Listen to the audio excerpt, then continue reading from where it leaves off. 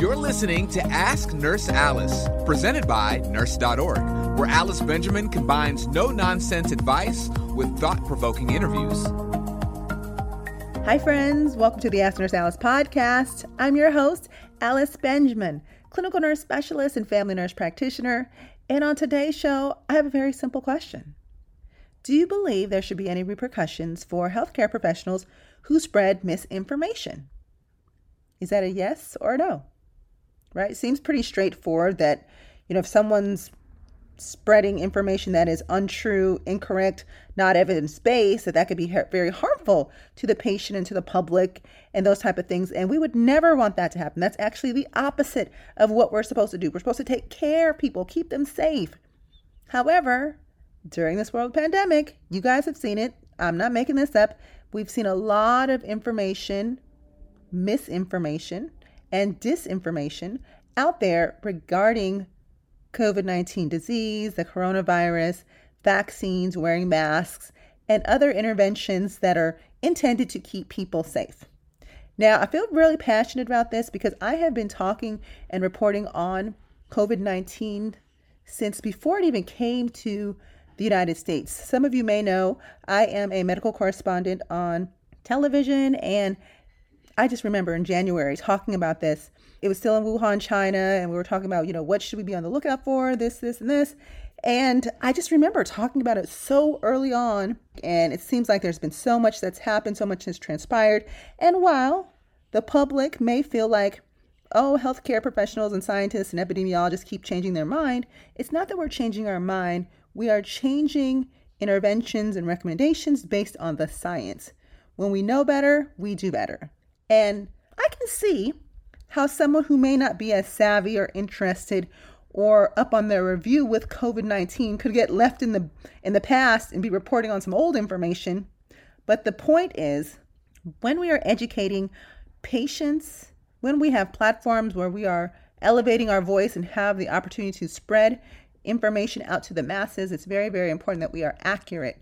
You should never get on television or on social media going on a rant about something that you're not most familiar with. Every time I go on television, I'm making sure that I've looked up the latest and greatest, I've benchmarked practice, looking up new recommendations, seeing what, the authoritative bodies are saying about this particular topic before I talk, because I would not want to misspeak. I went to nursing school a while ago. Things have changed. There are new medicines, there are new treatments. Stuff is done differently. There's new equipment. I get it. And so I do my best to stay abreast and current on the latest and greatest of science and medicine and nursing. But some people don't really care about that. That's what's bothering not only me, but hey, our whole nation, the whole world right now, because the least little bit of misinformation can go a long way and cause harm. Because what happens? We tell someone, for example, you don't need to wear masks. If you're coughing and sneezing and have a fever, even if you think it's COVID, you don't need to wear a mask. That's not going to do any good. That person listens to that advice, and then that person can potentially infect and spread the coronavirus to other people who then develop COVID-19, get hospitalized, and die. No bueno. That is not what we're going to do.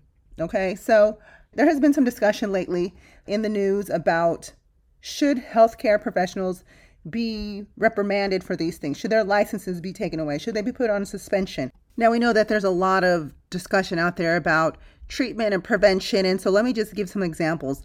Now, obviously, I get a lot of questions about, does vitamin D, does zinc, do all of these things, Pepsid, can these help with improving my immune system to help fight off the COVID-19? Well, I think some of those questions that we've been getting about boosting our immune system, CMOS and multivitamins and all those things, in the context of boosting our immune system or optimizing our health, I think that those are things that we should have been doing even before the pandemic to be at our best, right? So getting adequate sleep, eating properly, drinking plenty of water, avoiding sugary drinks, not smoking, those are all common sense. Yes, those are things that can help improve your immune system, but they're not going to fight off COVID, okay? That's a long stretch. Now, if your immune system, yes, can be weakened if you've not done all those things, but it's not going to be a game changer when it comes to fighting COVID. Not really.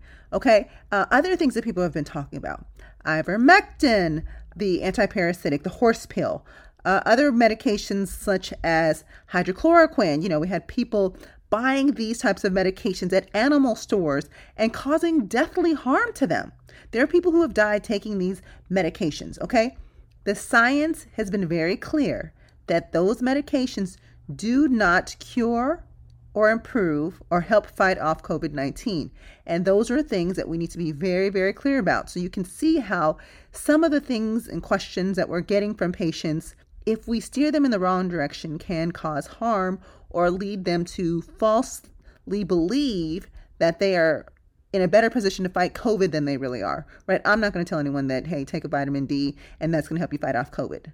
That's just simply not true.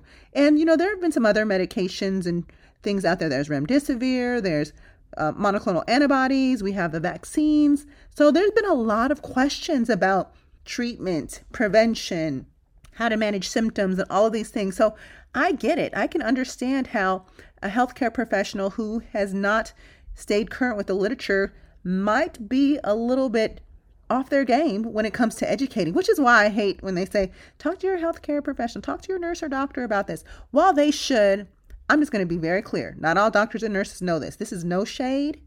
It's being facts. It's just facts. And, listen, if somebody's going to be talking about delivery of a baby and they say, talk to your nurse or doctor, I'm like, hey, talk to that nurse over there, because I'm not the nurse you need to be talking to when it comes to the delivery. You might see me in the emergency room and you might be in my ICU and be pregnant, but best believe I'm calling the OBGYN, I'm calling the labor and delivery nurse, I'm calling that nurse to come help be my expert, because they know the science, they know the practice, they have critical thinking, they have anecdotal experience and notes that can help complement their practice and provide the direction and guidance that the patient needs. Okay? But I know I'm very clear about what my lane is. So that's why, you think nurses and doctors, healthcare is our lane, saving patients is our lane. Yes, that's true, but it's also very important to know what you don't know and where to go to look up the information and to be honest about it, to say what it is that you feel comfortable with, what you're aware of, and to always direct that individual back to their primary care provider or the specialist who is going to help give them the answers, correct answers that they need. Also, let's talk about masks. Some states mandating masks, some places saying we have a mask ban and all of these other things. Listen, there has been no evidence that shows that wearing masks can be harmful in the general public. We know that people 2 and up, for the most part, can generally wear masks without any type of repercussions or harm. Now, will there be an outlier out there? Yeah, there will be, but that one outlier, that 0.00001% of cases is not the majority. So stop bringing that up all the time. Make it make sense. Make it make sense when it's relevant to your patient and their particular condition. But stop touting this information as if this is the norm. This is the majority. Okay? So in Philadelphia, at a particular children's hospital, there was a pediatric nurse practitioner and a physician who is the director of the Vaccine Education Center who were telling parents that making kids wear masks can actually cause physical harm, psychological harm, developmental delays, and cause them to want to have suicide. Where they got that from, I don't know. I don't know what randomized controlled trials, I don't know what case studies they were looking at. Never do these people ever cite where they're getting this information. But when they were questioned by a journalist, they said, well, that's been my experience. Listen, sis. Listen, brother. Whoever you guys are. And I'm not just talking to these particular cases, but to anybody who's listening who's in this boat. Your anecdotal information is not facts. You might have experienced something or seen something. However, again, that 0.0000001 is not the majority. We need to go based on the evidence, based on the science. And so the American Pediatrics Association actually issued guidance regarding wearing masks and those being safe for children over the age of 2. And also it issued some other recommendations for children returning to school and the different interventions, the multifactorial interventions that needed to be implemented to keep our kids safe, which included getting as many people vaccinated around the children, wearing masks, physical distancing at least 3 feet as possible, improving ventilation, classrooms outdoors, having access to hand washing stations, hand sanitizer, frequently cleaning surfaces that children commonly share. So if our American Academy of Pediatrics, who is the governing body, who has almost all of the science and the evidence that commands pediatric care, where this particular nurse practitioner and this physician got that information from, I have no clue. But should they be reprimanded for telling hundreds and hundreds of parents that? Because now these parents could be listening to these providers and then sending their kids out into situations where they could be at risk because they're not wearing a mask. So I will say this, when it comes to, and obviously I'm an advanced practice nurse, but I'm not a physician. However, the Federation of State Medical Boards, which represents state medical and osteopathic regulatory boards, commonly referred to as state medical boards within the United States, its territories in the District of Columbia, they have issued a statement. And their statement reads that following the response of a dramatic increase in the dissemination of COVID-19 vaccine misinformation and disinformation by physicians and other healthcare professionals on social media platforms, online and in the media, they have said that physicians who generate and spread COVID-19 misinformation or disinformation are risking disciplinary action by state medical boards, including the suspension or revocation of their medical license. Due to their specialized knowledge and training, licensed physicians possess a high degree of public trust and therefore have a powerful platform in society, whether they recognize it or not. They also have an ethical and professional responsibility to practice medicine in the best interests of their patients and must share information that is factual, scientifically grounded, and consensus-driven for the betterment of public health. Spreading inaccurate COVID-19 misinformation contraindicates the responsibility, threatens to further erode public trust in the medical profession, and puts all patients at risk. So now we know that every state's going to be a little bit different, but you have this governing body who has said and made this recommendation, okaying, sending messages to different medical boards that, hey, if there are complaints filed about physicians, please investigate and please reprimand as you see fit these individuals. That's pretty powerful. And there's actually been cases where this is being done. There have been physicians who've been placed on suspension. There have been physicians who, while their license was about to be revoked, they actually voluntarily turned in their license right before. It's like I'm gonna quit before I get fired type of thing. But so this is happening. This is legit happening with physicians. Now, I love working with physicians, okay? It takes a village to take care of someone, guys. There are over 1 million physicians, over 4 million nurses. Now, if physicians are doing it, should this also be happening in the nurses' world? Well, I've not yet seen a statement from the American Nurses Association recommending any punishment for nurses who do this. They have said that it's important to not spread misinformation and disinformation, but haven't taken it that extra step. And so my question to you today was, should they? Should nurses also be included in this and risk the potential for having their licenses suspended or revoked? My answer to that is yes. This is a simple yes for me. And where I feel like this might be challenging is because nursing, we have so many different entry levels into nursing that we don't all have the same exposure or experience to research what evidence-based practice really is. It's a buzzword, but do we really know what it is? Have we really done the work around it? Have we participated in it? While your organization should be ensuring that you do that, participating in the steps to scrutinize the data to make sure that the study or the research that you're reading is valid and that it is generalizable and that it can be trusted. I'm not sure that all nurses have that experience. No shade, just facts. And I think it's important that we recognize, the holes in the Swiss cheese so we can get to a solution. Now, again, I'm an advanced practice nurse. I'm a clinical nurse specialist and nurse practitioner. Clinical nurse specialist first. So as a CNS, that was very, very integral to my role. I could pick up a study, read it, and be like, this ain't the one. And read something else like, oh, this is very solid, it's trustworthy, it's generalizable. I've worked with staff on performance improvement projects, evidence-based projects, where we've done projects on a particular unit in a certain population. We've trialed it in other populations before we rolled out to an entire division and then the entire hospital, because what works in one unit may not work in another unit, depending on the population and their process and other things like that. But I say that to say, I feel very comfortable in this space, whereas some nurses may not feel as comfortable. And I'm not sure that we as nurses have enough forums where we can discuss COVID-19 and the things we really need to know. Now, I'm not saying that there aren't some cute little buttoned up series on COVID-19. Yes, there are, but I don't know that it really allows for dialogue and discussion. They're more of a listen only type of thing, which is very one direction. I guess some people can learn like that, but I ask questions.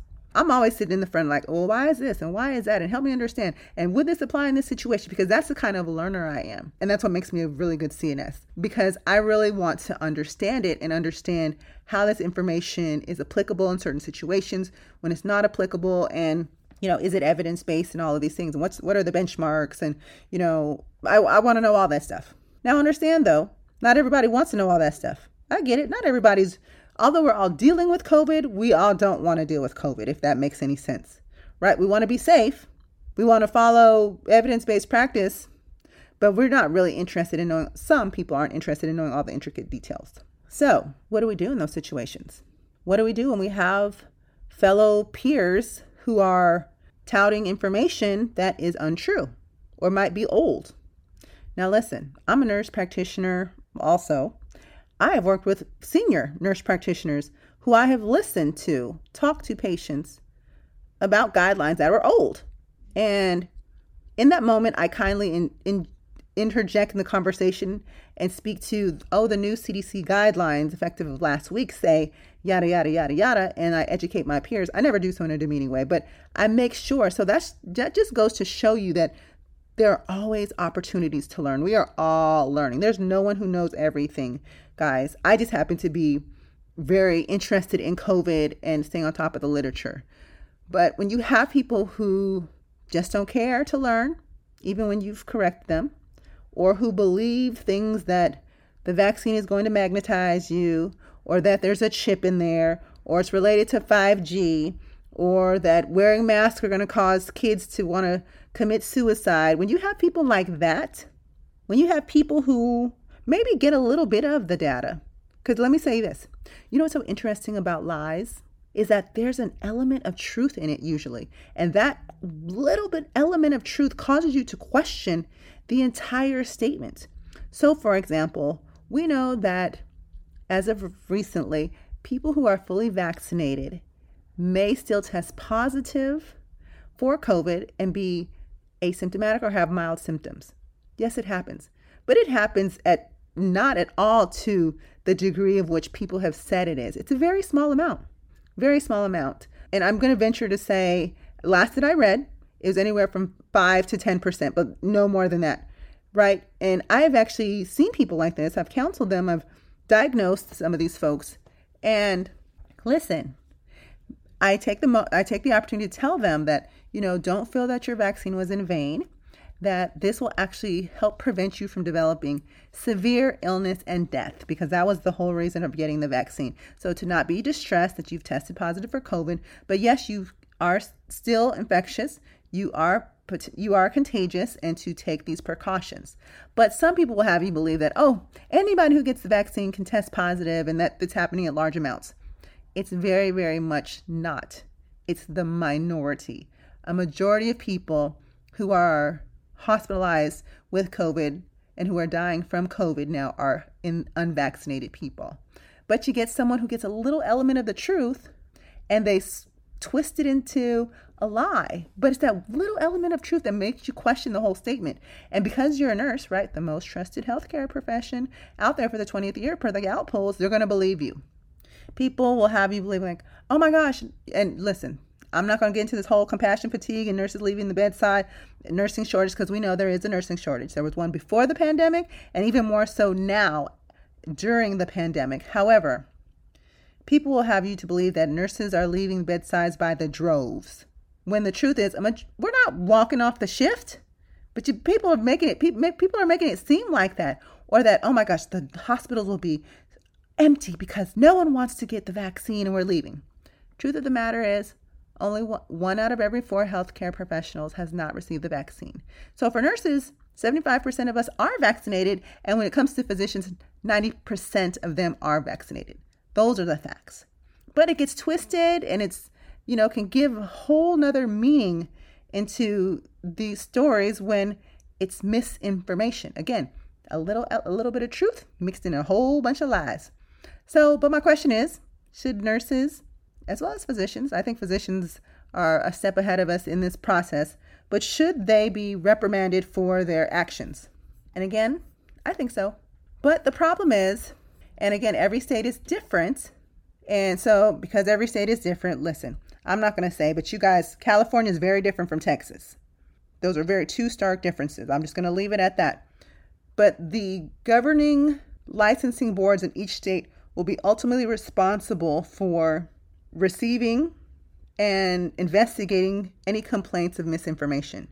Do they have enough manpower? Do they have the resources? Do they have the leadership that cares? I would hope that they do, but I can't say that's the case for everyone. So we may see some discrepancies from state to state to how these are dealt with. But now that President Biden has released his COVID plan for the nation, who knows how this will look? There may be some federal resources for agencies to, ramp up this department that will investigate this disinformation of healthcare professionals. But as nurses, I've said it before, we have varying levels of entry, various levels of comfortability and knowledge of research and evidence. Some people don't have an interest in COVID. Some people, just to no fault of their own, are behind in the science because something has changed. And so how can we make sure that the public gets the information that they need? Well, here's my solution.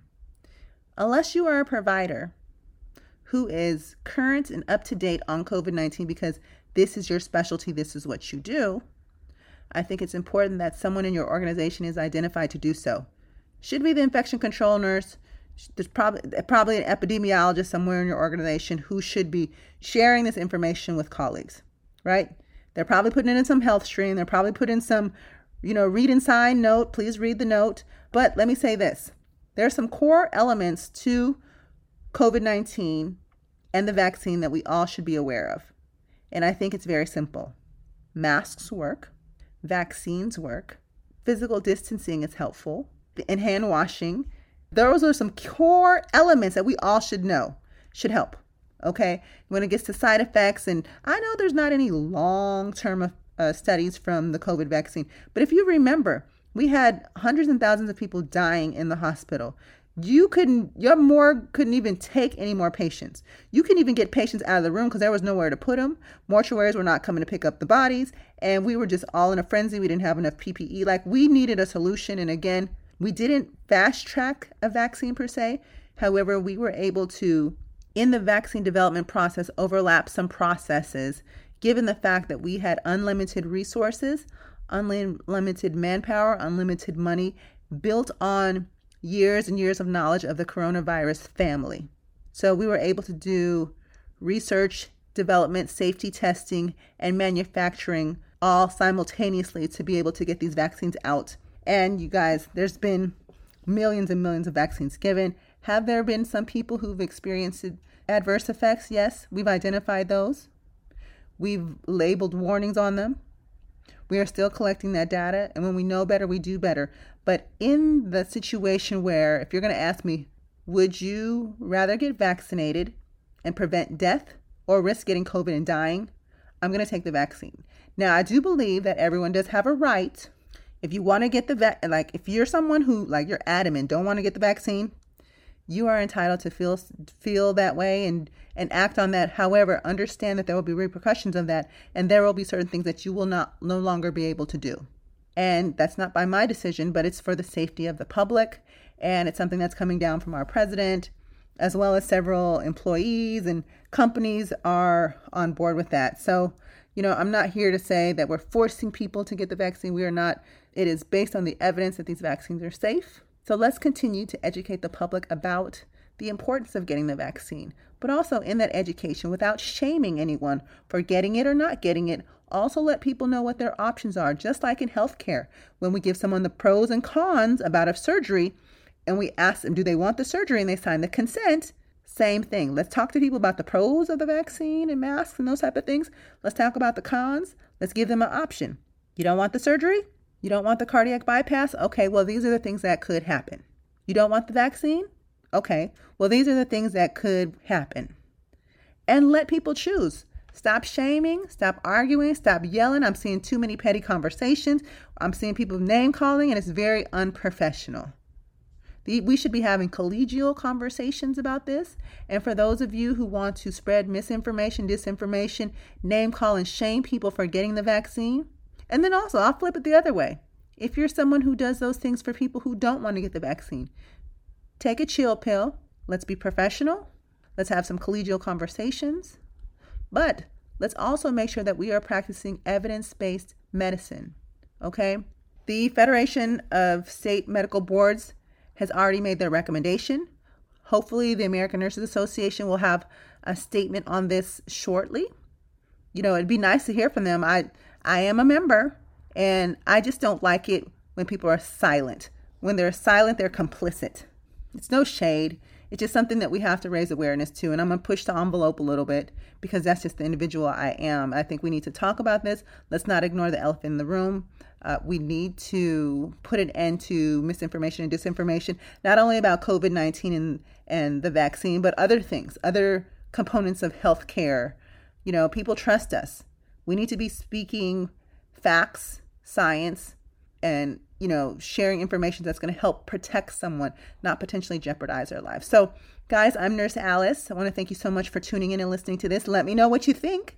Do you think nurses should be reprimanded, suspended, license revoked, whatever the case may be, if they're spreading misinformation or disinformation about COVID-19 and the vaccine? Or should they not? Let me know. You can email me at nursealice@nurse.org. And speaking of nurse.org, shout out to them for supporting the podcast. Love them so much. Guys, if you haven't already, visit nurse.org. They have tons of wonderful information for people who are interested in entering nursing, who are in nursing school, looking to take the NCLEX. Maybe you're a nurse already and looking to pivot into a different specialty, do something different. All the information's there. So shout out to nurse.org. And if you haven't already, make sure to subscribe to the podcast so you don't miss another episode. Okay? And you can like, share, and leave a comment. Rate it. I'd love to know what you think. Again, my goal is to provide you information that's useful, helpful, and gets us thinking as a collective. Nurses, we can do so much if we just work together. Okay, guys? I'm Nurse Alice. Thank you so much for listening. Until next time, guys, make good choices, be kind to one another, and live well, my friends. Thanks for listening to Ask Nurse Alice. Visit nurse.org for nursing career, education, and community resources.